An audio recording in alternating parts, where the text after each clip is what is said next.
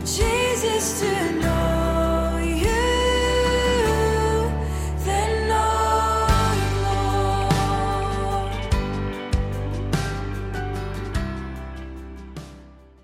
Well, church, if you've got your Bibles, I would encourage you to get them open to the Gospel of Matthew this morning. We're going to be in chapter 13. I'm Barrett, one of the pastors here, and it is a joy to have you join us for worship this morning. We've been in the middle of a series called Jesus Messiah, and all we're doing in this series is walking through the book of Matthew and studying it together. Matthew writes with the sole purpose that you might know Jesus, that you might know him as Messiah, the fulfillment of all of God's promises, the one who has come to rescue your heart, to restore your life back into right relationship with God. And he has come that you might trust him and treasure him above all, and that you might live your life by faith in him who loves you and who gave himself for you, and that you might truly live surrendered to him now and forever. We're here in chapter 13, and we are toward the end of Jesus' ministry in Galilee historically. Jesus lived in what is now the nation of Israel, and he spent much of his ministry in the region of Galilee. And from chapter 4 of Matthew up until this point, Jesus has been ministering in the region of Galilee. Large lake there, a lot of villages spread out all around that lake, and Jesus is going, and we've been studying over the last many weeks since we have been camped out in Matthew, how Jesus is bringing his redemption and his restoration to people's lives just like you and just like me, reaching out and touching and inviting people to be restored in relationship with God and to receive forgiveness of their sins and true new life and a restoration of all that is broken. And today we're going to be in chapter 13, looking at the end of Jesus' time in the region of Galilee. In fact, by the end of this chapter, what we read historically is that Jesus is going to be making his way out of this region. And today, I want to go ahead and read our text together. The title of today's message is Purposeful Parables, all right? Purposeful Parables, the kingdom of the Messiah. And as always, I would encourage you to take notes if you have the opportunity to do so that you can not just be one who sits and listens to me teach, but rather seeks to really understand the word of God that he has given to us, and then later really seeks to apply it in your life, to live in light of it, and then I hope to be able to pass it on to someone else. I read from the English Standard Version, starting in verse 1 of chapter 13. If you don't have your Bible, it's on the screen. God's word says this: "That same day, Jesus went out of the house, and he sat beside the sea, and great crowds gathered to him, so that he got into a boat and he sat down. And the whole crowd stood on the beach. And he told them many things in parables, saying, a sower went out to sow, and as he sowed, some seeds fell along the path, and the birds came and devoured them. Other seeds fell on the rocky ground, where they did not have much soil, and immediately they sprang up. But since they had no depth of soil, but when the sun rose, they were scorched. And since they had no root, they withered away. Other seeds fell among thorns, and the thorns grew up and choked them. Other seeds fell on good soil and produced grain, some 100-fold, some 60, some 30. He who has ears, let him hear." Well, then the disciples came and they said to him, "Why do you speak to them in parables?" And he answered them, "To you it has been given to know the secrets of the kingdom of heaven, but to them it has not been given. For to the one who has, more will be given, and he will have an abundance. But to the one who has not, even what he has will be taken away. This is why I speak to them in parables, because seeing they do not see, and hearing they do not hear, nor do they understand. Indeed, in their case, the prophecy of Isaiah is fulfilled. That says, you will indeed hear but never understand.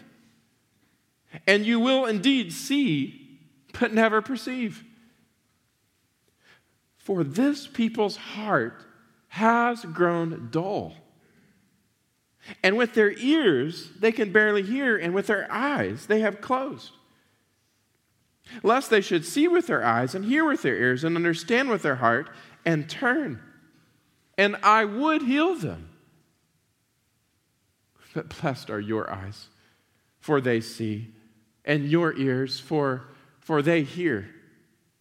For truly I say to you, many prophets and righteous people long to see what you see, and they did not see it, and to hear what you hear, and they did not hear it.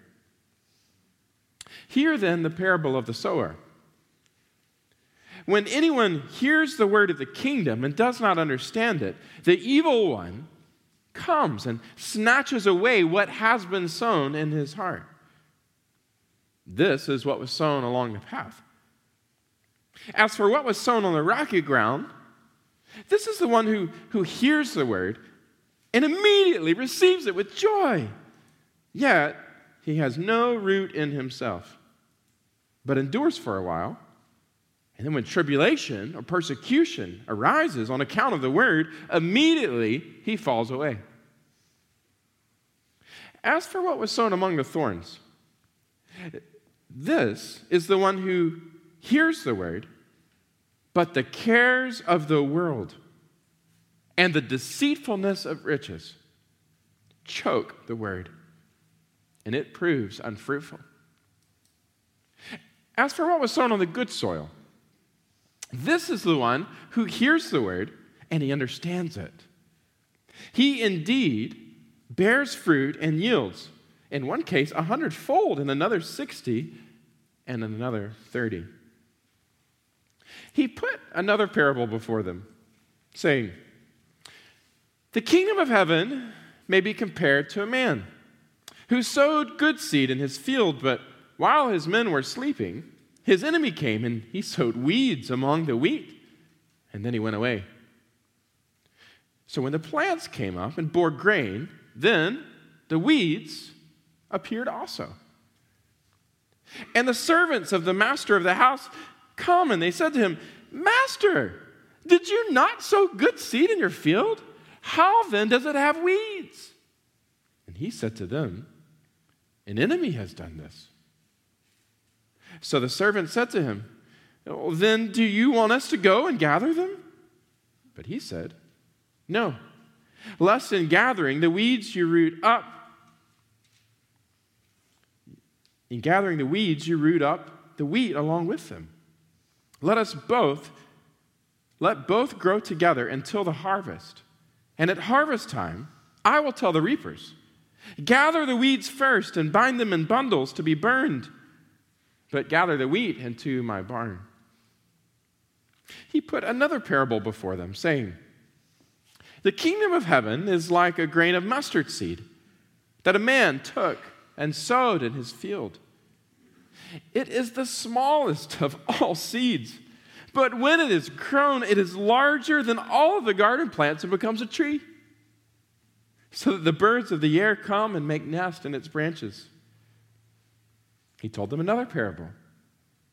The kingdom of heaven is like leaven that a woman took and hid in 3 measures of flour till it all was leavened. All of these things Jesus said to the crowds in parables. Indeed, he said nothing to them without a parable. This was to fulfill what was spoken by the prophet, I will open my mouth in parables. I will utter what has been hidden since the foundation of the world. Well, then he left the crowds and he went into the house. And his disciples came to him, saying, explain to us the parable of the weeds of the field. And he answered, the one who sows the good seed is the Son of Man. The field is the world, and the good seed is the sons of the kingdom. The weeds are the sons of the evil one, and the enemy who sowed them is the devil. The harvest is the close of the age, and the reapers are angels. Just as the weeds are gathered and burned with fire, so it will be at the close of the age. The Son of Man will send his angels, and they will gather out of his kingdom all causes of sin and all lawbreakers, and throw them into the fiery furnace. In that place there will be weeping and gnashing of teeth. Then the righteous will shine like the sun in the kingdom of their Father. He who has ears, let him hear. The kingdom of heaven is like treasure hidden in a field, which a man found and covered up. And then in his joy he goes and sells all that he has and buys that field. Again, the kingdom of heaven is like a merchant in search of pearls, who on finding one pearl of great value went and sold all that he had and bought it. Again, the kingdom of heaven is like a net that was thrown out into the sea and gathered fish of every kind. And when it was full, men drew it ashore, and they sat down and sorted the good into containers, but threw away the bad. So it will be at the close of the age. The angels will come out and separate the evil from the righteous and throw them into the fiery furnace. In that place there will be weeping and gnashing of teeth. Have you understood all of these things? They said to him, yes. And he said to them, therefore, every scribe who has been trained for the kingdom of heaven is like a master of a house, who brings out of his treasure what is new and what is old. And when Jesus had finished these parables, he went away from there.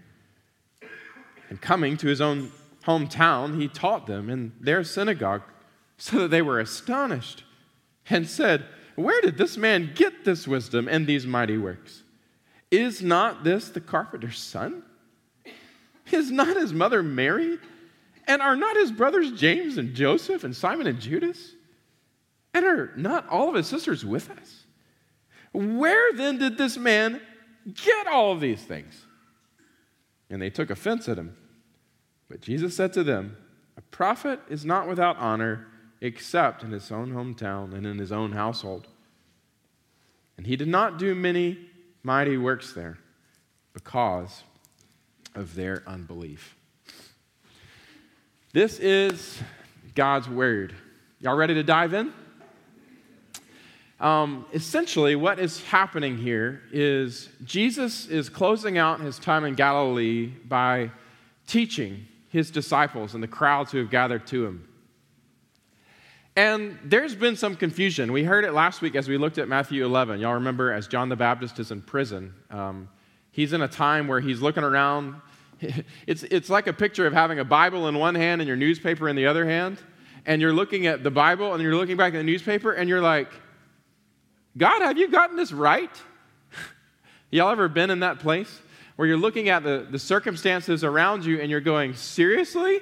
Is this your plan? Like, is this how you are working? Sometimes it doesn't feel like those two square. Y'all been there, right? You know what I'm talking about? And the disciples, in a similar way, have been with Jesus throughout his ministry in Galilee, and they're sitting around kind of wondering, good gracious.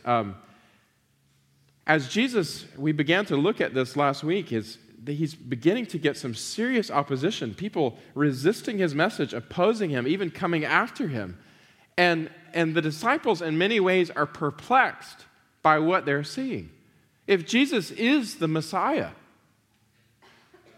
if the message that he's proclaiming is a good message, the opportunity for you to be restored in relationship with God, for the kingdom of God to come once again into your heart and life, for his rule and reign to come once again, if he is truly the Messiah, the one you're made for, and his message is truly a good message, the opportunity to repent to put your faith in him and to be restored in relationship with God, then why in the world is he facing so much opposition? Why in the world, as you hold the Bible in one hand and the newspaper in the other hand, are things the way they are? Y'all ever wonder the same question? And what Jesus is doing is, in the course of this chapter, having the opportunity to sit with his disciples and to really teach them some important principles of the way that God right now is sovereignly at work in our world. And I'm telling you today, the principles that Jesus is teaching, you need to understand. We all need to lean in and to really understand what Jesus is teaching us, because if you are going to be a sincere follower of Jesus, you've got to know and believe and rest in the way that God is at work bringing his kingdom into this world. So this morning, that's what we're going to look at as we study the text together. Now, if you're a student of the Bible, I hope all of us are, right? We love to study the Bible here at ICC, yes? So one of the things that you'll notice about this chapter, I'll put up an organizational outline. This is not the outline of my teaching today. This is just an outline of the structure of this passage. But what you notice is that there's kind of an opening and closing narrative to this chapter. It opens in verses 1 to 3 talking about how Jesus is there teaching on a lake. There's so many people, he pushes out in a boat so he can get more opportunity to speak to those who gather to hear. And then by the end, of course, we know that there's some narrative there about how he's moving on from Galilee. But here in the middle, you have this whole chapter that is filled with these parables. It's really centered around two sets of 3 parables each. Okay, so if you can understand the structure of the passage, there's from verses 24 to 33, there's one set, and then from verses 44 to 50, there's another set. Okay, now after both of those sets, he does some explanation about why he's teaching, and he explains one of those particular parables for us in detail. At the beginning of the passage, there is this kind of overarching, really foundational parable about the sowing of the seeds. And he uses that to help us understand why he's teaching in parables to start with, okay? So that's kind of the basic narrative of the text. I don't want you to get y'all lost in the weeds as we go through it, okay?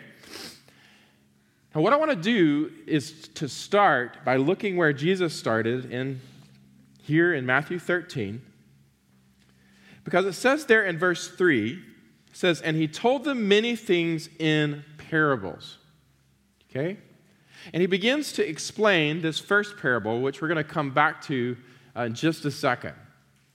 But as soon as he finishes explaining this about the parable of the sower and the seed, we begin to see in verse 10, y'all look at it in your Bibles, the disciples came and they said to him, why do you speak to us in parables? Does anybody here ever have that question? It's like, can we just have it more plain, Jesus? Right? This is engaging parts of our minds and parts of our hearts that we haven't used in a while, and we're just wondering if you could bring it down to the bottom shelf for easier consumption. That's the basic gist of what they come to Jesus with. And some of us might have that same question with sincerity. Why is it that Jesus is teaching like this? Well, Jesus explains, okay? And I want to just start by helping you understand what parable means, okay? Parable means to cast alongside, okay? So when we're talking about parables, what we're talking about here is the opportunity for something to come alongside of a basic teaching to help support it, to help convey its meaning in a different or more distinct way. Really what we're talking about when we talk about parables and the way that Jesus is using them is he's using these things, they don't necessarily carry an obvious meaning right on the surface, and therefore, because of that, they demand a perception And really what he's teaching is it demands an enlightenment, a spiritual revelation from God in the hearer for them to be able to understand it. So Jesus has got some things in his heart that he's wanting to share, but he's casting alongside these stories, and these stories require that people really lean into God to understand their true meaning. But he's casting alongside these stories to basically teach the heart of what needs to be taught to his disciples. Now, what we know is there's a theme of kind of a categories of people that goes throughout this chapter. We could call it division, okay? You see it in the parable of the soils. You've got productive and unproductive soil. You see it in the parable about the field. You've got good grain and you've got weeds. You see it in the parable of the nets at the end. You've got good fish and you've got bad fish. So over and over throughout this chapter, in Jesus' stories, he's looking out at the crowds, okay? We don't need to just consider this as ideas. He's looking at people just like I'm looking at you. And he's looking out at the crowds, and as he's telling stories, he's basically helping his disciples to see that there are two kinds of people here. Yeah, everybody's hearing with their ears, but not everybody's hearing with their hearts. There are two kinds of people in this crowd. And he's creating a distinction for his disciples to understand between these two types of people. Now, what is the main distinction? The main distinction is those who hear and understand. That's group one. And then the second group is those who hear and do not understand. And he says, as Jesus is asked that question of his disciples in verse 11, he answers to them this very thing. To you it has been given to know the secrets of the kingdom. What we're talking about is mysteries. It's not like God is trying to play games with us, but there are things that can only be understood by those who long to hear from God and are willing to obey what God says. And he's also describing for these disciples, there are promises and prophecies that have been not fully understood in terms of how they would be fulfilled, that here in the day of the disciples' hearing, they can understand. But for those who long to hear, he's saying, do you know how wonderful it is that to you, you have the opportunity to hear and understand? Verse 11. And then he says in verse 13, this is why I speak to them in parables. Because seeing they don't see, and hearing they don't hear, nor do they understand. And then he describes in the prophet Isaiah how this was promised. That people, and look at verse 15 here. It says, for this people's heart has grown dull. There's a problem, Jesus is saying. As I look into the crowds, Isaiah prophesied that this day was coming that people were hearing, in fact, with their own eyes, seeing the Messiah and their own experience around the demonstration of who he is and what he can do, the authority that he has and the accountability that will come in the end. They hear, they see, and yet their hearts have grown dull. And because their hearts have grown so dull, though they hear with their ears and they see with their eyes in a spiritual sense, they have no clue. But hear the heart of God. Oh, that they would, at the end of verse 15, they could turn and I would heal them. But again, he's speaking in parables because of this reality amidst any crowd. The crowd that Jesus was talking to, the crowd that I'm talking to today, there is this reality. And God longs to awaken people's hearts so that they can truly understand. He longs for that.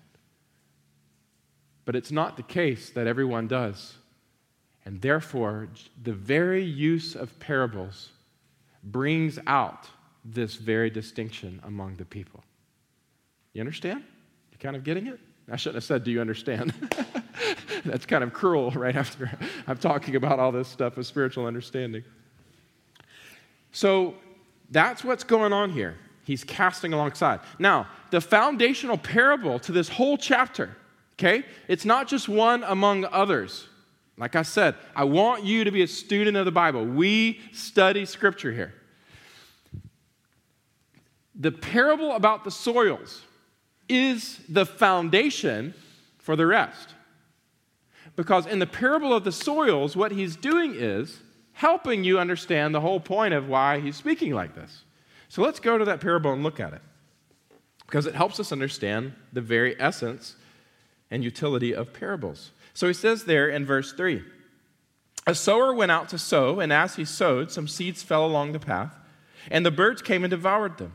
Other seeds fell on rocky ground where they didn't have much soil, and immediately they sprang up, since they had no depth of soil, but when the sun rose, they were scorched. And since they had no root, they withered away. Other seeds fell among thorns, and the thorns grew up and it choked them.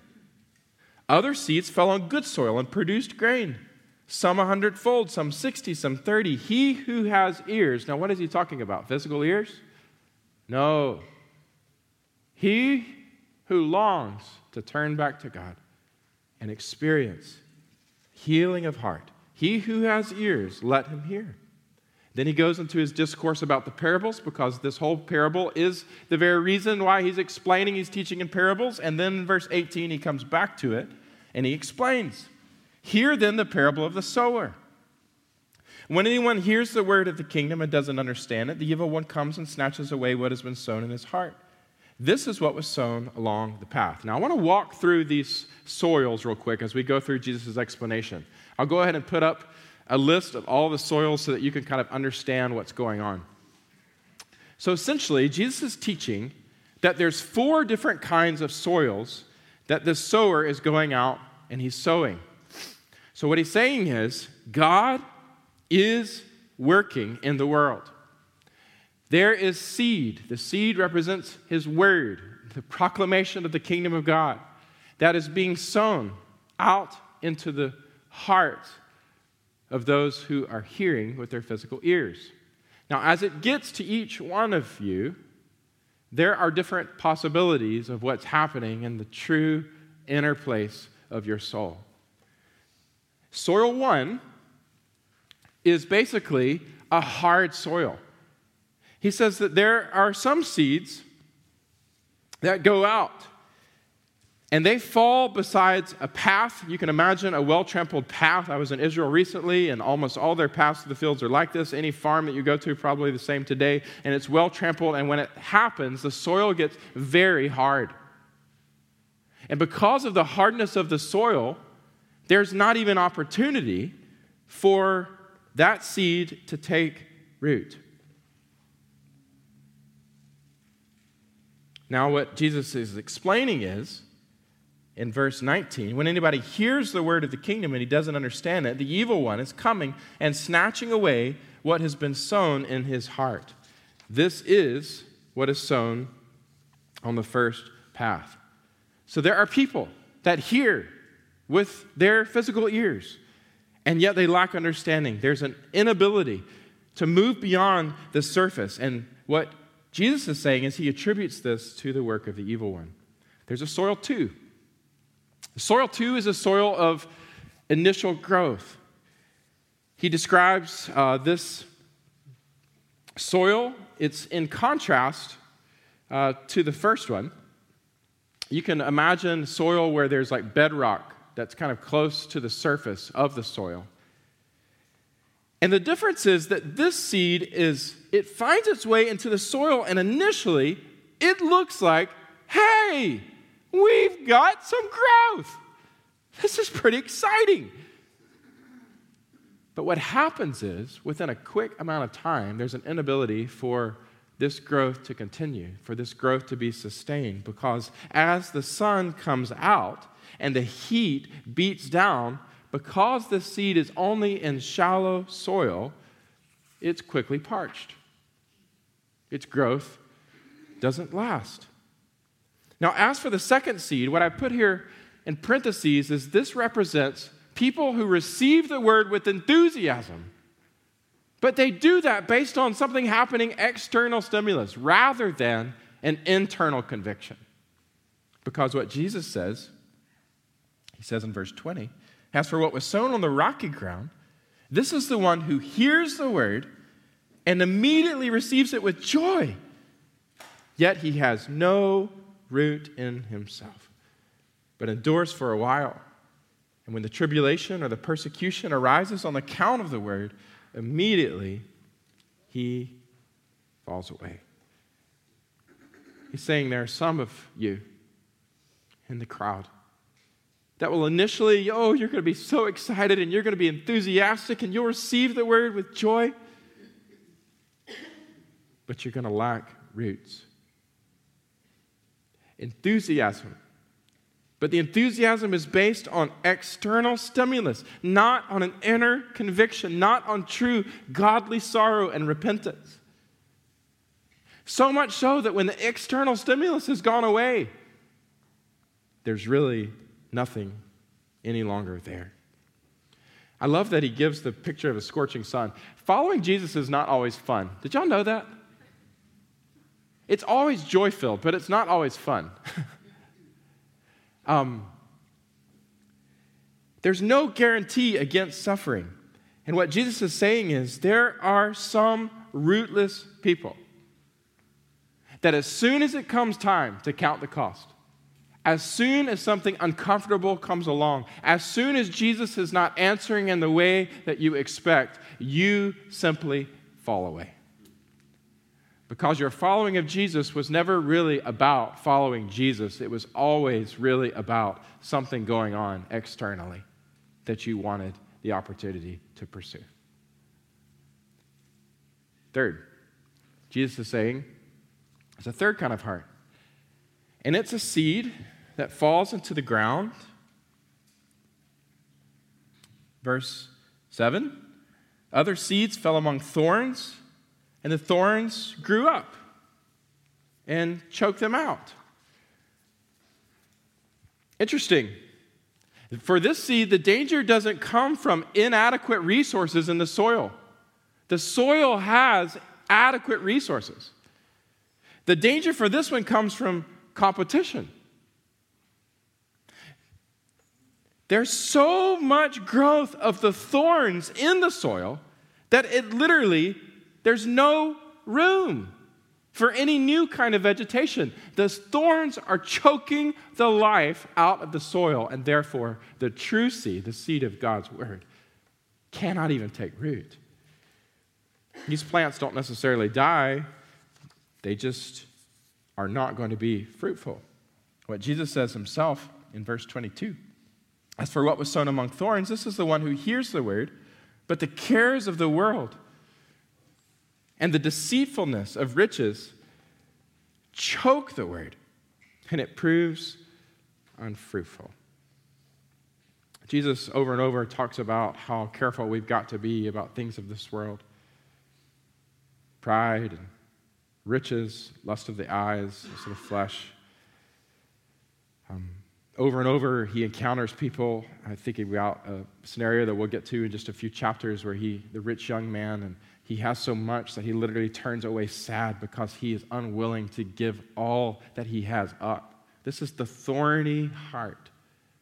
There's so much going on in the world in this man's heart that there literally is no opportunity for the true seed, the true opportunity for right relationship with God to even take root. And he walks away sad because the thorns have choked out any opportunity for life.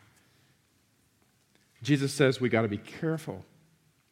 We got to be careful because it is possible for some of us, as the word goes out, that there's no opportunity for the word to actually take root and bear fruitfulness that leads to life because we're so entangled with the things of this world.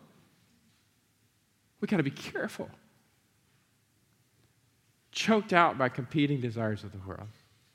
And there's not a person in this room that doesn't understand this. We all face serious idols of heart and life. All of us.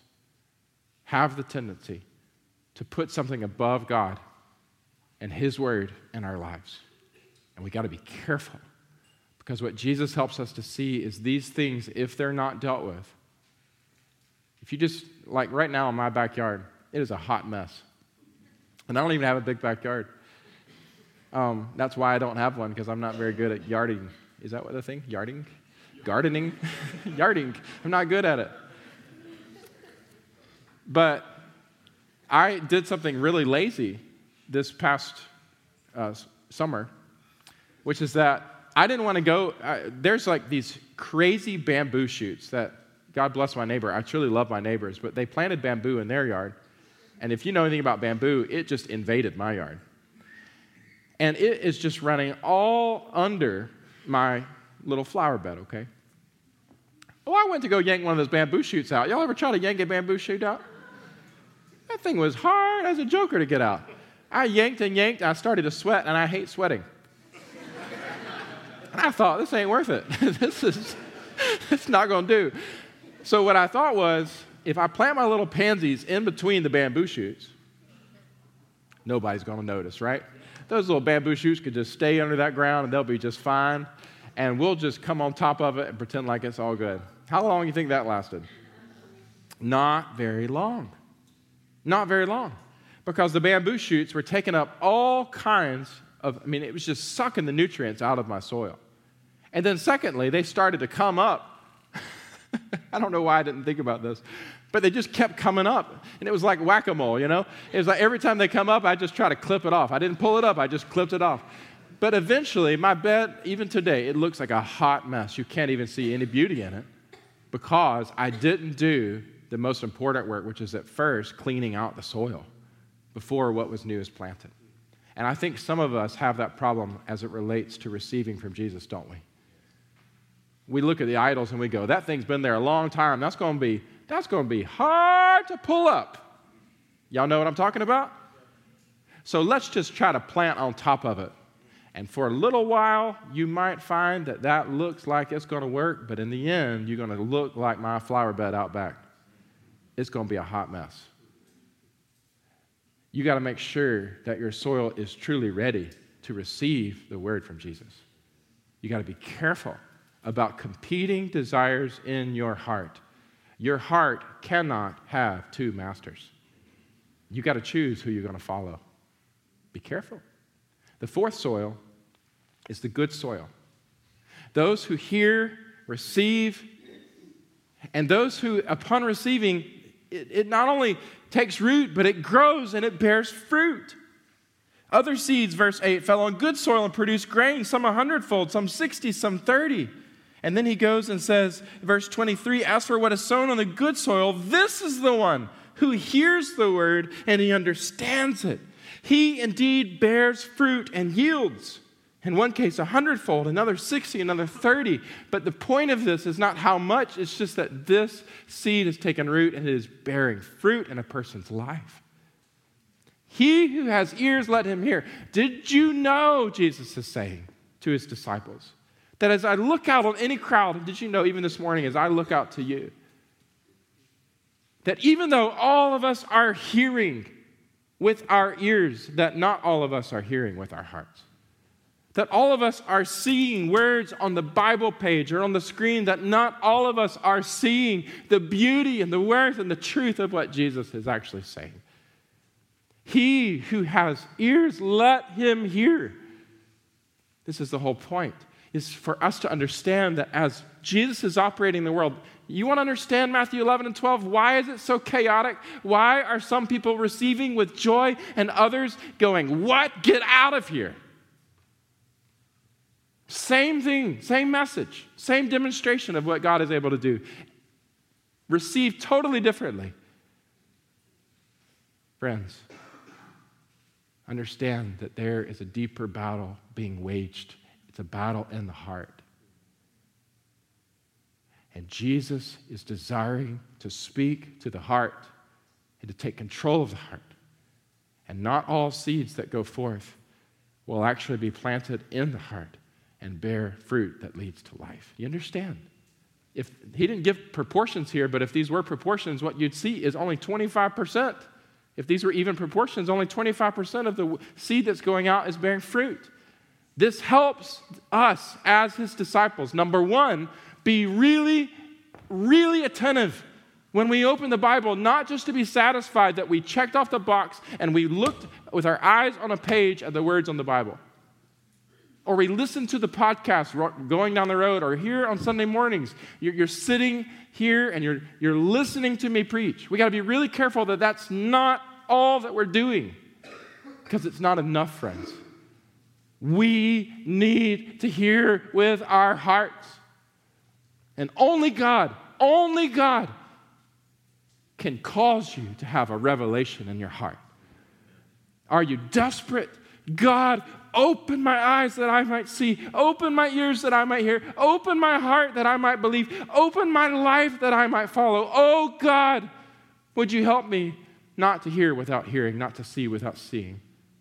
Would you help me to receive in a way that bears fruit that leads to life, right? Are y'all tracking? Now that he's taught the foundational principle, he goes on to teach the rest. The rest is all based on, he's trying to help the disciples understand these principles, but you have to first understand that the battle is in the heart.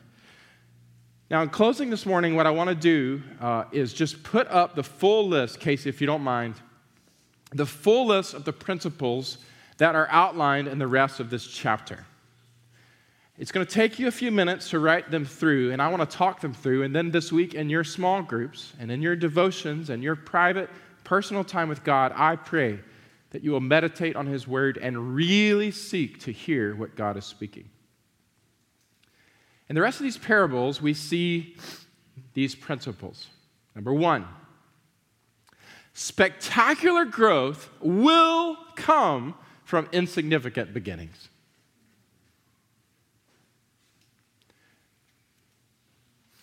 Number two, God's purpose will reach its triumphant fulfillment. Praise the Lord. Number three, at the coming judgment, it will be plain who are those that are truly of God.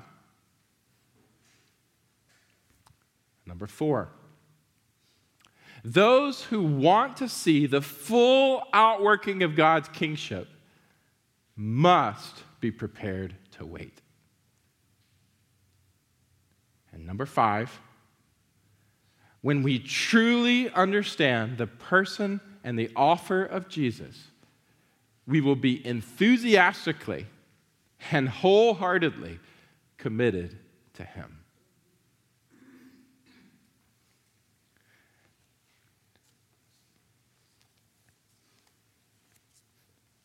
I know that you're writing, but I want to just briefly touch on some of these things, and then we will close together, because I really have a serious question for you to consider. As Jesus unpacks in the rest of this chapter some of these parables you're like, well, that's cute. That's a cute little story. And you can imagine in the crowd that Jesus is speaking to, he's teaching some of these things, and he's going through them one by one, and they're like, huh? But he over and over says, he who has ears, let him hear. There's a purpose behind all of them, and the purpose is for us to understand the ways in which God is presently working in our world. Here's some of those ways. Number one, spectacular growth will come from insignificant beginnings. What these parables here of the mustard seed and the leaven, how interesting. The disciples are sitting around and they're going, oh my word, this is hard stuff. Bible in one hand, newspaper in the other hand, and you're going, how in the world is this ever going to take root? Soils seem pretty hard. 25% is not a high percentage. What is going to happen? And what Jesus says to him, he says to us, says to them, hey, look, don't you understand what I've planted here? Even though it begins small, and this is true in your heart and life today, friends, even though it begins small, just like a mustard seed, soon that little of tiniest of seeds will begin to overtake the garden. The rule and the reign of Jesus, when it really takes root in the heart, it will grow. And you will see its results. Trust God that God can work in your heart, in your life, in our church, in our city, in our world. Right now, it might seem, as I look around the downtown landscape, I'm like, good gracious, if you look at total number of Christians gathering on a Sunday morning, we are a fraction of the residential population of downtown. I've been down here 11 years. And you might go, good gracious, look at all that's left to do. Is this ever going to take root? And I go, did you see where we were 11 years ago? We were 20 people meeting around school desks in the Montessori school. Do you see? I'm looking at a mustard seed turned into a tree here. And I got a vision that God's not finished yet. I'm seeing that this tree that God's already planted will continue to grow because that is God's promise. The kingdom of heaven is like that. The gospel will continue to change lives. The kingdom of God will continue to grow. The church will prevail, and the gates of hell will not prevail against it. Like a little bit of bread brought into some old leaven, as soon as it makes contact, like this parable, he says, it begins to grow enough to the point that that little bitty piece of flour hitting that leaven is going to have the opportunity to yield a supply that will feed the whole village. Friends, trust God. He is a God that once he begins something, he completes something. The work begun in you will be completed at the day of Christ Jesus. That is his promise, Philippians 1. Amen? Number 2, God's purpose will reach its triumphant fulfillment. This is similar. I don't have to necessarily reteach this. But in the end, what you see is he's saying to his disciples, hold on to hope. Hold on to hope, and this is why it's connected. Number 4, those who want to see the full outworking of God's kingship must be prepared to wait. Hold on to hope. God is not finished yet. But in each of these parables, what you see is there is coming a day. You know, the servants in one of his parables come to the master and they go, hey, did you notice there's weeds out there? In other words, the disciples, this is what he's saying. The disciples have come to Jesus and they're going, did you read the newspaper? Another one bit the dust. The church is being attacked. Persecution is coming. People who we thought were somebody turned out to be nobody. Did you notice there's weeds in the flower bed, Jesus? Yes, I did. And I don't want you to go picking those out right now because in the end, I am going to take care of things, guys.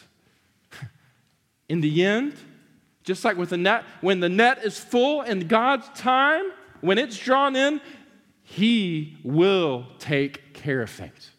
Our God is a God whose purpose will reach its triumphant fulfillment. Isn't that good? And at the coming judgment, we see this with the thing about the weeds put into the field. Oh, yes, this was a thing. In Roman law, it actually just talks about there's laws against this kind of revenge because this was a thing. Enemies would go sow stuff in the field. Darnel was the root, was the seed, and it starts to grow, and it looks just like wheat, and it's a poisonous seed. And if you're not careful, see what happens is it begins to grow up, and at a certain point, you begin to realize, oh my goodness, I got wheat and Darnel here, and it is a big deal. But what Jesus says is, there's coming a day. There's coming a day. See, right now, it's easy. There's so many of us can identify as Christians. It's not hard to claim that you're a Christian. But just like my mama used to say, just because you're in a garage doesn't make you a car. Just because you're in a church doesn't make you a Christian. Just because you call yourself a Christian doesn't mean in your heart you truly love Jesus and are surrendered to him. There's coming a day. You might look like Christians right now, but in the end, you will not escape accountability before God himself. He knows your heart. He knows you. You're not going to escape. In the end, just like with the wheat and the bad seed, just like with the good fish and the bad fish, in the end, there will be a sorting, and it will be discovered who is truly his in the heart. But for now, disciples, he tells these parables here about the treasure and the pearl. Why? Why does he tell these parables? He tells these parables because he wants you to know that if you truly understand Jesus, if you really know him, and you know the message of his kingdom is true, then you will enthusiastically and wholeheartedly continue to follow him and to hope in him because he is wonderful. Just like the guy who finds a treasure in the field and he goes, oh my word, he goes, I'm going to do everything I can to buy that field because he knows that the treasure is there. And he's coming back into town and selling off everything that he has, and people are going, oh, I'm so sorry, because usually that's when people are bankrupt. You got to sell everything you got. Facebook Marketplace, you're selling stuff. And the guy's put everything in his life up on Facebook Marketplace. Not really, but And people are going, oh no. And he's going, you don't understand. I'm giving it all up because I have found something far greater than anything I've ever known. I have found Jesus. Same with the pearl. People are going, what? You're selling your whole house to buy a necklace, you fool? And he goes, you don't understand. This necklace is so beautiful, so satisfying, so far better than anything I've ever known. It is worth my all that I might have it. And Jesus is saying, those who really know me are just like these people. When they see me, they go, you are worth my all. And they're not even thinking about what they have to sacrifice. They're only looking to what they have to gain. And they're saying, thank you, Jesus. Come and take root in my heart and my life.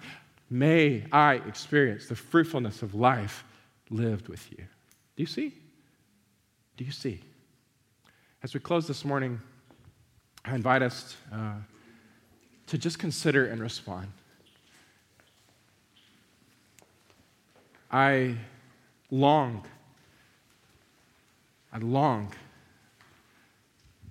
for you to really have a heart that is open to Jesus. I long for that, for me. Jesus is teaching us these principles of his kingdom. But the most important question is probably the question that he asked at the very end of the chapter. When Jesus turns to his disciples, and what does he say to them? Do you understand these things?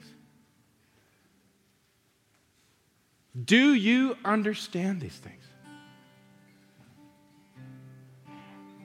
And he's asking you today, and I'm asking you, do you? Do you understand these things?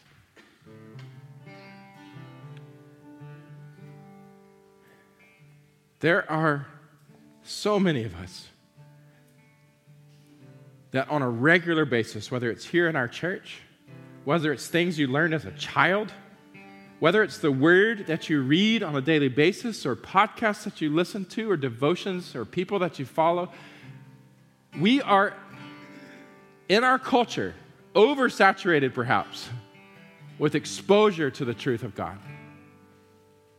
But I'm telling you in the end, what's going to matter is not whether you've heard that truth or read that truth with your ears or seen it with your eyes, but what's going to matter is have you responded to it. It's not enough just to know it, but have you responded to it? There are so many of us who miss the opportunity to experience real life with Jesus, real joy, because we're not responding. And I'm just praying today, oh God, would you open our hearts? I'm asking, would you pray, oh God, would you open my heart even more so that I might respond to who you are with joy, that I might consider everything worth leaving behind for the joy of responding to you and receiving from you treasure, life, fruitfulness forevermore. So today, from your heart, respond. Do you understand these things? do you? For those of you who are also working in evangelism and discipleship and ministry settings, and I pray all of us are, I also just want you to hear that word of encouragement from Jesus. What begins small, he will grow. In the end, he will be triumphant and victorious. In the end, he will sort it out. Persist, endure in faith and hope. Continue enthusiastically and wholeheartedly to follow him. He is wonderful in every way. Father, I pray today that the word that you have spoken would really be spoken into the depths of our hearts. Oh God, would you please work for the glory of your name? Speak, Lord. We're listening. Help us to respond to you. In Jesus' name, amen. In closing this morning, I've got Buddy, you, right? Okay, I want to make sure, Buddy, now. So I had them teed up for something kind of funny. Are y'all ready? Because I wanted you to leave with this thought. Caitlin, you can stay here, it's fine. I wanted you to leave with this in your mind and in your heart, okay? We talked about the work of the enemy in the world, okay? The disciples came very confused, and they were frustrated because they got a Bible in one hand and newspaper in the other. And often, as we read the newspaper, what we hear is something that sounds like this.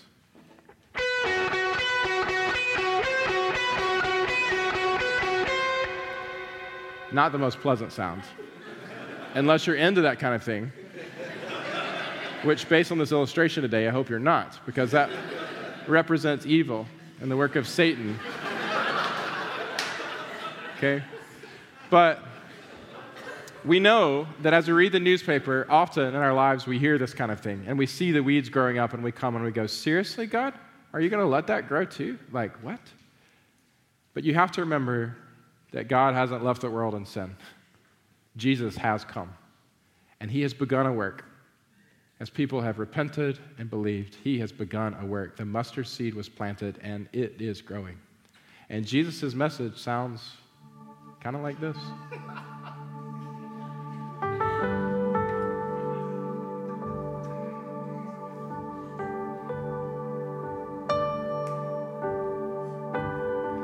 It's quite beautiful, isn't it? Now, the problem is, in our experience, Bible in one hand, newspaper in other, this is what we hear.